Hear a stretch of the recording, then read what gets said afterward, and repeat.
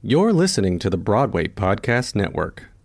With Lucky Land Slots, you can get lucky just about anywhere. Dearly beloved, we are gathered here today to... Has anyone seen the bride and groom? Sorry, we're here. We were getting lucky in the limo and we lost track of time. No, Lucky Land Casino, with cash prizes that add up quicker than a guest registry. In that case, I pronounce you lucky.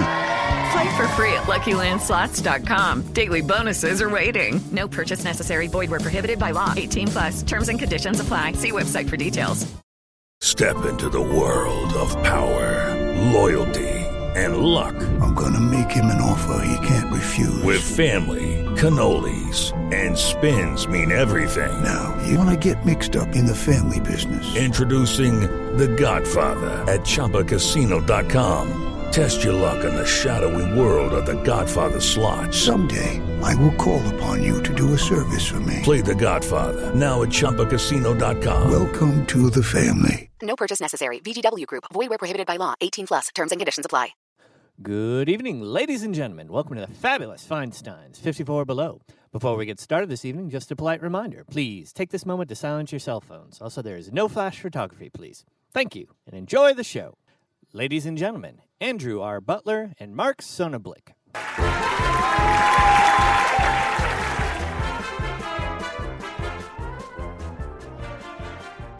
Hello, everyone, and welcome back to the Feinstein's 54 Below podcast. I'm Adrienne Carnani, Marketing Associate. And I'm Grace Bonini, Digital Marketing Coordinator and Producer of the Feinstein's 54 Below podcast. On our last episode, we were joined by two of the incredible artists participating in our New Writers at 54 series. Rona Siddiqui, who kicked off the series on January 9th, and Billy Reese, who is bringing his show to Broadway's Living Room on January 23rd. And today we have two more of these fabulous rising stars sitting down with us.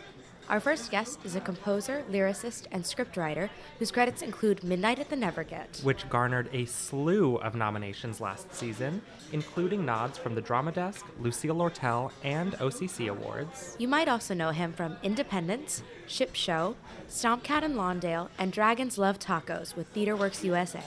He has been nominated for a Primetime Emmy Award and is a recipient of both the Harold Adamson Lyric Award and a Jonathan Larson Grant.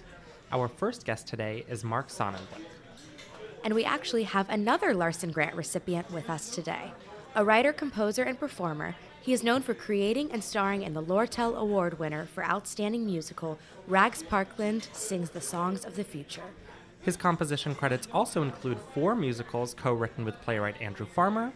As an actor, he has performed in productions from theater such as Ars Nova, Soho Rep, and Theater for a New Audience. He also writes and performs with the long-standing musical comedy group Political Subversities. We are so happy to have Andrew R. Butler with us today. I'm Andrew R. Butler. And I'm Mark Sonnenblick, and you are listening to the Feinstein's 54 Below podcast. Mark Sonnenblick and Andrew R. Butler, thank you so much for joining us today. Thanks for having us. Yeah. So I think we're going to definitely want to hear from both of you, but we'll start with Mark on this one. Could you just get us started by telling us a bit about your journey as a writer and kind of how you discovered this was a path you wanted to go on and how right now it is coming together in a show at Feinstein's 54 Below? Oh my gosh, my whole life. All of it, yeah. Well, I guess I'd always loved music and playing piano and was lucky that my parents, for some reason, decided to get me piano lessons. So played piano for a long time and started playing like in a jazz, like school jazz rock band.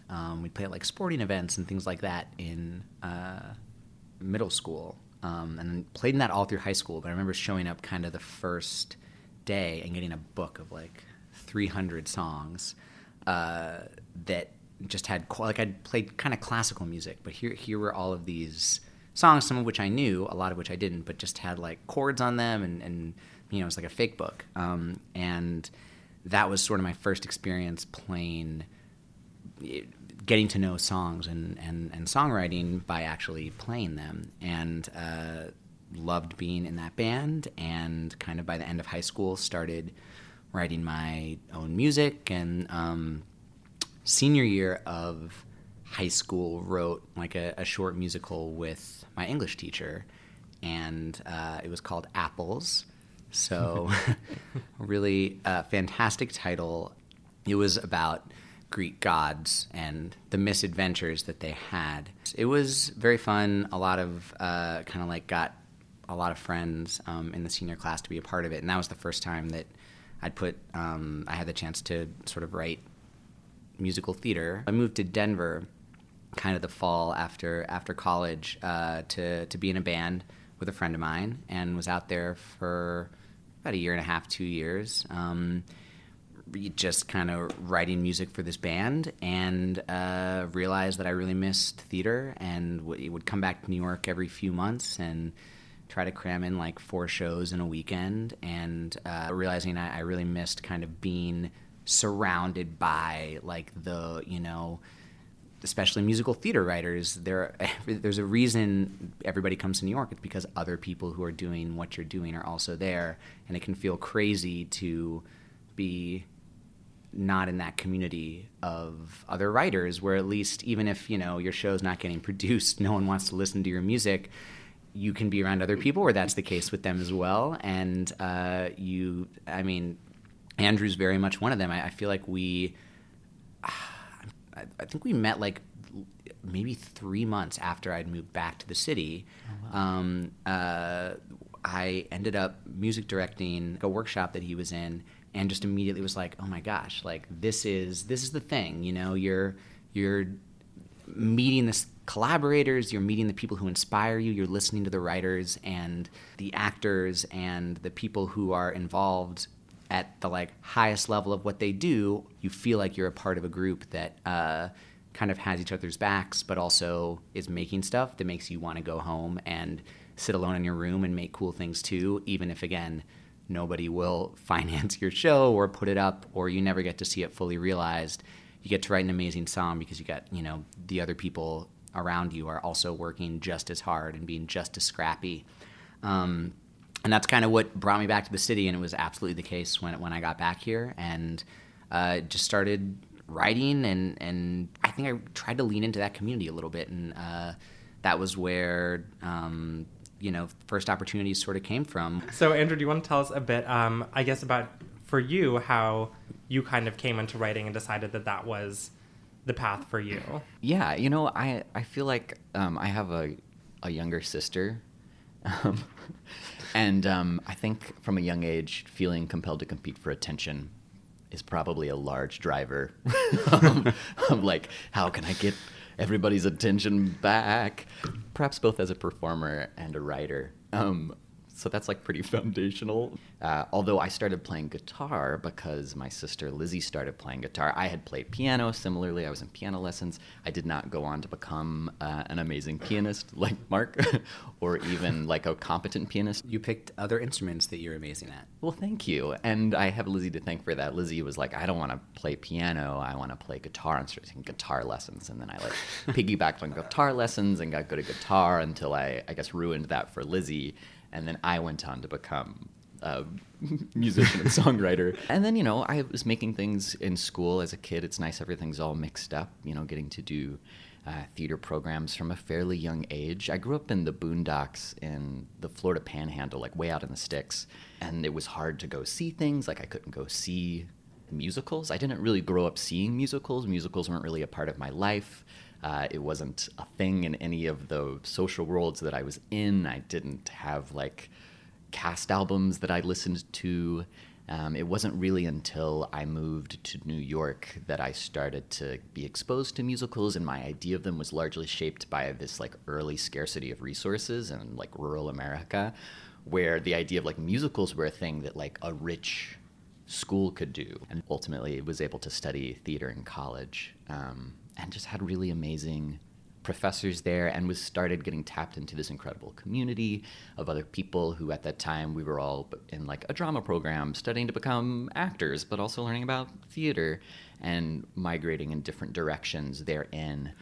And then just, kicked into it and working as an actor, trying to do music stuff. Being an actor-musician kind of opened some like funny doors into really interesting projects. And I just kept writing. I think my like senior like thesis project was a musical tragedy with puppets, framed inside of a comedy that was basically some musicians telling a story, which is kind of maybe all of my work in a nutshell. Mark, your show, Midnight at the Never Get, was first presented at the Musical Theater Factory's 415 and then moved to Don't Tell Mama as a developmental concert, then continued as a limited run production, then went to Nymph and did a 6-week engagement in Provincetown, and then went to the York Theater Company. So it kind of went through all these different iterations. So for you as a writer, when you see a work go through that many different productions and that many stagings, how does that shift your process and how does it shift the work itself?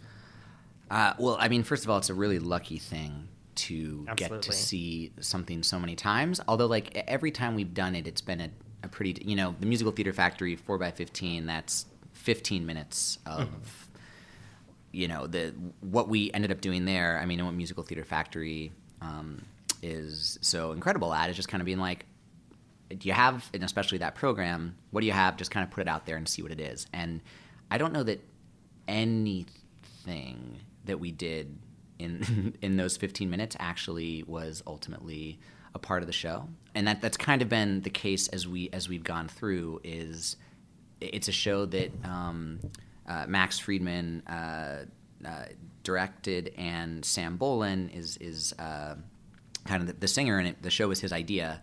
And unlike any other show I'd worked on before, it was really, writing for a specific person and also workshopping it in the room with this director and this actor. And for that first 3 incarnations, I was also in the show. And so it was basically Sam and I, very easy to edit, change. That joke's not working. Let's fix it. Let's figure out how to make this tighter. But it's been a huge process of discovery at every stage. And I think that's something that, you know, that's why theater has previews when you're lucky enough to have them. I'm very much someone who, once you see something on its feet, you revise it. And the organizations that support new musical theater and give you the chance to try things out when they're still raw and unfinished, that let you then go, let's shape this into something that, you know, can be what it ultimately needs to be. It takes a lot of people to build a show that isn't just here's the writing, here it exists, put it on. And Midnight is really the one show I've had where I've had the opportunity to tighten and revise over the course of 4 years in many different incarnations. And I learned so much, not only about the show, but also, this is what it's like to have the opportunity to really build something. All right, so Andrew, you are also a performer. So how does that influence the way you write or the kind of voice that you write for? Do you often find that you're writing for, you know, your personal range and the performer comes later, or does the music just come first? How do you go about? Such a good question. I feel like Mark just said something that was really rang a bell for me, which is the power of being able to write by performing. And I talk about this a lot with one of my writing partners, Andrew Farmer, who's an amazing storyteller and playwright. And we often write work that we both perform. And that performance can be one of the most valuable writing tools, and that being the writer in the body of the performer gives you a lot of information about what's working, what's not working, pacing, vibe, style, connection with the audience, the thing that you're looking for, and gives you the ability to edit really quickly, sometimes too quickly, since you feel a lot of license to adjust the thing that you have prepared in the moment of performing it. So that's one big way that I feel like performing my work, for that part of my work that I'm a performer in, the process of being on my feet in front of an audience doing it is actually a part of the writing process itself. And then if I'm just, writing a tune, it kind of just depends on like where it starts. Every once in a while there's a song that kind of like starts as a random piece of music, and that might come very much in my voice, and I might be writing it kind of on my own body, and then I will want to translate that and work with a performer to make sure that it is sitting authentically in their body. But then sometimes, you're writing a song with a real clear idea of like, oh, it's this character, this is, the type of person they are, this is the type of voice that I would love singing this song. And you wind up in that funny writer scenario where you are just never going to be able to, make your bedroom demo of this song in a way that at all communicates what the tune is, which is fun to do. And then concerts like this are really thrilling because it gives you the chance to reach out to that performer and say, oh, hey, I have the song, and you would be so incredible for it. I've never even gotten to hear this song with my ideal, type of voice or style or energy or whatever that person is bringing. It's a chance to see a thing you've made come to life in a way that you yourself, even as a very capable performer, are unable to do. That's really fascinating to hear, just the different ways you can approach a song and see them kind of come together and see it finally come to life. Mark, could you tell us a bit about the way you kind of approach the songwriting process? Do you tend to start melody first, or do you have, a lyric that comes into your head, or do you have a sacred space where you sit down and say, this is where I'm writing, just kind of your general process? I would say typically for if it's a musical, there's a scene or there's a story, I know what the song needs to do. Start by going, what is the idea? And really what are a couple pages of ideas of kind of what the moment could be, and then figuring out okay, great, this is an idea that seems like it's going to be able to sustain the 3 or 4 things the song needs to accomplish. And I know how it can evolve over the course of the song. And once I have that idea, then I'll start doing kind of music and lyric stuff a little bit together, finding kind of the initial chorus or the initial verse section, something that's really clear. Then I tend to go and write all the music to make sure that the overall musical arc is going to work. And then I'll go and put, because I've already outlined what sort of the beats of the song need to be, go and put the lyric to the music on top of it. But then if I'm just I'm writing just for me, or I'm writing for my band or something like that, it tends to be I'm just alone. What am I feeling? What do I just want to say or put together, or what seems fun? And that's also what's fun about this concert is there's a lot of songs in it that are just not exactly from shows, or just kind of a chance to share things that I wouldn't have a chance to share otherwise. Some of which no one has ever sung before, some of which nobody has sung since my concert 5 years ago. I don't know. That's part of the reason I'm excited and was okay, I need to do this, is because there's just material I want to share and performers I want to sing the material that is not what you would see if you were just going to see the shows that may or may not be produced at any given time. Andrew, your show, Rags Parkland Sings the Songs of the Future, is kind of an uncommon combination that it takes a lot of folk-inspired music, but it's science fiction subjects set in the future. So what kind of drew you to pairing those together? It was sort of a conflation of things that I was interested in at the time that I was digging through. I grew up with folk music, and so that is a thing that has always sort of lived in my world, and I've always loved science fiction. And I was... this was in 2009, 2010, and I was just in a heavy songwriting phase, and was also in a phase of checking out a bunch of science fiction shorts from the library. Thank you, Brooklyn Public Library. And they just sort of converged, these kind of two universes. And the more that I was playing around in each of them, they just co-reinforced in a really nice way. Science fiction is this... genre that's full of possibility, but also is full of, describing different foundational elements. The world can be completely and totally different. And that kind of requires a lot of learning when you're taking in science fiction, and folk music is extremely oriented around ideas and words and communicating and stories. So the two things kind of fit together nicely.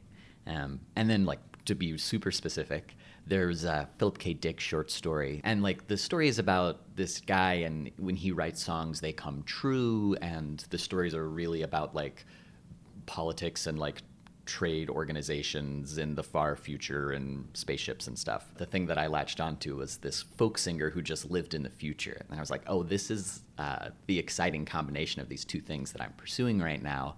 And so I started taking some of those songs and thinking about them in that way. And also I was just trying to figure out a show that I could make. A musical that I could do is a musical that is just me and a guitar and a microphone. And that's all that it needs. And if those are my restrictions, what's the biggest story that I can tell? And a science fiction story is maybe a great answer to that question. Actually, with your show, like, I think a lot of the pleasure of it is the world building that happens over the course of the show and the way the information comes in. Part of, I feel like, the suspense and the pleasure of it is suddenly realizing the rules of this world that you think you're familiar with to a degree, but actually it's a completely different place. And that's something that science fiction and storytelling in general are both amazing at, that the show did an incredible job with. I feel like my favorite science fiction writing is like that. It's not like you're reading a description of what things might be like. It's like you're reading a story that's probably feels like another type of writing, a great American novel or a mystery or whatever, but it's set inside of this science fiction context. So the writer is sort of doing two things at once, where they're telling you this one story, but then they're also telling you the story of what the world might be like, and the way those two things interact create this great third text. That's really interesting to hear where kind of the seed of the idea for Rags Parkland came from. And then obviously it took kind of a long time for that show to develop and grow into what it ultimately became. Could you talk a little bit just about how the idea kind of grew and formed into what it eventually became? Totally. It was a very song-first process where I was writing tunes or melodies and then just sort of like free associating and building out some big images that were exciting to me. So some of the early songs in particular felt like kind of these collections of images or discrete ideas that had to do with my feelings about the future and what was terrifying about that or exciting about that or potentially could exist then and there. And then I sort of took this collection of songs that I had written all in this folk style and I, at first kind of reverse engineered the world. I took them all as pieces of information about who this singer was and the world that the singer lived in, and extrapolated from there, like what are the rules of this world, what's going on in this universe. And the original show was a solo show. It was just me with a guitar, and it didn't have a lot of like internal narrative event. But that original show was much more of like a pastiche of these different elements from Rags Parkland's life, and he talked about it was early in his life and what's going on now and what was happening then, and we talked about all these other things, a very recent nuclear disaster that's like a part of that universe, but it doesn't come up in the show, the Ars Nova show, at all. Part of the process was focusing in and saying, like, these are the things that are speaking to me now. The questions and the sort of reverberations of particular ideas felt more and more pressing given the world that we're living in right now. These are the conversations that I want to be having. These are the historical patterns that I want to highlight how they're happening now by telling a story about them recurring again in the future, which helped me to sort of pare away some of the events in the original solo show that I loved, but that didn't feel pertinent to telling this particular story. And the other was, as I continued to work on it, I was eventually given opportunities to do slightly bigger things than a Just Me show. And as I built more of that community that we were talking about, I hit a place where I was like, you know what? I know people and I have these relationships and I feel comfortable inviting somebody into that collaboration and being like, do you want to work on these songs with me? Like, do you want to be a part of this world? And people who had seen my early work on the shows and were excited about it were excited to step into that room. But having more opportunity also helped to shape what wound up in the show. You know, it's like if I can have a band, then we're going to wind up focusing on the part of Rags Parkland's life when he had a band, which kind of helped to decide that portion of it.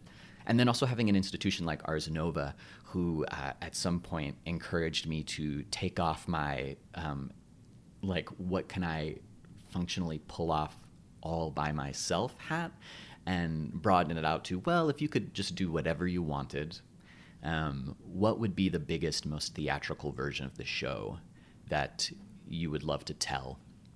And that was huge. But it's that thing, too, of like all those other elements, right? In a concert, the song is just the song and the performer adds a tremendous amount, as does the band, I guess. But it is that thing where a lot of times I feel like you're designing songs to be lit a certain way or with a certain set element or all these things that there's a really rich thing that theater gives you that, you know, you don't get if you're playing a set at Rockwood that you try to write for. And so it feels exposed sometimes to, you know, just be like, and here's the song. It's always really interesting to just hear kind of how that idea can grow and shift and change, and how all these different people can come together to bring a show into what it is. But something you said that I think really resonates with a lot of new work these days is that it asks really contemporary questions. And as a result, I think we see that the landscape of musical theater overall is shifting, because there are so many new writers and people all over the city and all over the country and all over the world creating work that really challenges the forms that we have right now. And, you know, we've seen that at every scale. So for you, existing within that, both as possibly as people who are changing the landscape, but as people who are existing within a landscape that is changing around you, how do you think that that evolution impacts you as a writer? And do you think that it's allowed you to kind of broaden your creative horizons? I don't know that I was ever chasing the old form. Like, I didn't know it and I didn't study it. So I think it's extremely exciting for me that these doors have been open, that there's interest in especially more commercial spaces for work that has a different shape to be seen and to be funded and to invite audiences into it. Definitely my exposure to musicals was like traditional musicals and, you know, being in whatever Seussical and Bye Bye Birdie and that kind of thing growing up. And I think what is incredibly exciting is just, especially coming to New York, you're just reminded that, like, yeah, musical theater, there are songs, they're on stage in some way. What does the stage look like? What are the vocabulary is really, really broad. And again, part of the reason I think so exciting to be in this community is people are doing very, very different things, all of which are inspiring in different ways, and just being like, oh man, that's something that's amazing that I could never do, or that's something that's amazing and I want to take like that little bit of it and try to mess with something that I think I could do something really cool with that. There's, you know, you've at least try to be part of a conversation. It's just an incredibly exciting time to feel like, yeah, the doors are open. The route is not clear. Maybe it's never been clear, but certainly the formula of what a show is and what it can do feels really wide open right now. So I just have one more question for both of you. Could you just tell us a little bit about what audiences can expect at your Feinstein's 54 Below show, and some of the exciting guests you have joining you, and any other fun things you can tell us about now? I'm incredibly excited. I'm doing songs from 3 different shows and a lot of other songs that aren't from any shows. There's some incredible performers. Lily Cooper, who I think is absolutely amazing, and then performers that I've gotten to know more recently, like Will Rowland and Jason Sweet Tooth Williams, some people like Tiffany Mann, my friends Daniel and Patrick Lazur, who are amazing writers, Julia Madison, Sydney Meyer. Really excited for this lineup, and mostly because like it's a chance to have so many people sing things without, you know, having to put on a show that it has a cast of 20 people or whatever it is. The songs are all over the map. The arrangements are going to be amazing, and I think there's going to be a lot of surprises. It's going to be upbeat and funny, and you'll get a chance to see, I think, especially, you know, people who came to see Midnight at the Never Get, you're going to get some of that, but like that is a slice of the way that I write, and I'm just incredibly excited and grateful to Max and Madeline for you know, helping me make this happen. And my boyfriend Isaac, who is producing, and he's done an amazing job. But you have a good team. January 22nd, 9:30. Come out and check it out. Andrew, could you tell us a bit about what audiences can expect at your show? It's going to be a lot of songs. I'm sharing a bunch of songs from a whole bunch of shows that I have been working on. The Rags Parkland cast is going to be there. We're going to do some Rags Parkland numbers. We recorded an album at the end of the year. What? Yeah, we recorded a cast album. Oh my gosh. But so we had just recently gotten all the music together, so this was like the perfect timing to get them back together and do some tunes. So I'm really excited. Stacey Sargent is going to be rocking it in the whole band. And then I've got, you know, other shows that feature bands. Like I have this kind of bluegrass swamp musical that's set in Florida. I'm from Florida, and we're doing a bunch of tunes from that. So I've got like, there will be banjo, there will be upright bass, there will be me on a guitar. And then it's some, you know, singers who I love. Britton Ashford, who I've just like have been a fan forever, is singing a tune from a show of mine that's about a small town in coastal Alabama. more Southern stories. She's amazing. Nicole Weiss is going to sing some tunes from that like Floridian show. Nicole is like an incredible force. And Kuhu Verma, who is in Octet, is also singing a tune. She's singing a tune from the Alabama show. All of my shows are associated with the southern state. Rags Parkland, it's Virginia, which you may miss in the show, but it is set in Richmond. And a couple of like fun oddball tunes. I want to do like a cut Rags Parkland song. It wasn't really cut. It was actually never for the show. It's just like part of the universe. And I have a bunny murder mystery musical that I'm working on with this company called On the Rocks. They're amazing, and it is a completely ridiculous song. Mimi Scardula is singing it, who, if you don't know Mimi, I promise you that you will. So I think it's going to be like a really rollicking good time with some serious lady ballads in there. Just like, it's just Southern folk rock vibe ballads. Thank you both so much for joining us. Thanks for having us. Andrew R. Butler will make his Feinstein's 54 Below solo debut on Thursday, January 16th at 9:30 p.m. Mark Sonnenblick will take the 54 stage on January 22nd at 9:30 p.m. Tickets for both shows are available at 54below.com. Be sure to follow Andrew on Twitter at Andrew R. Butler and on Instagram at Andrew R. Butler. You can keep up with Mark's new work at marksonnenblick.com. You can follow us everywhere at 54below. The Broadway Podcast Network is on Instagram at Broadway Podcast Network and on Twitter at BWayPodNetwork.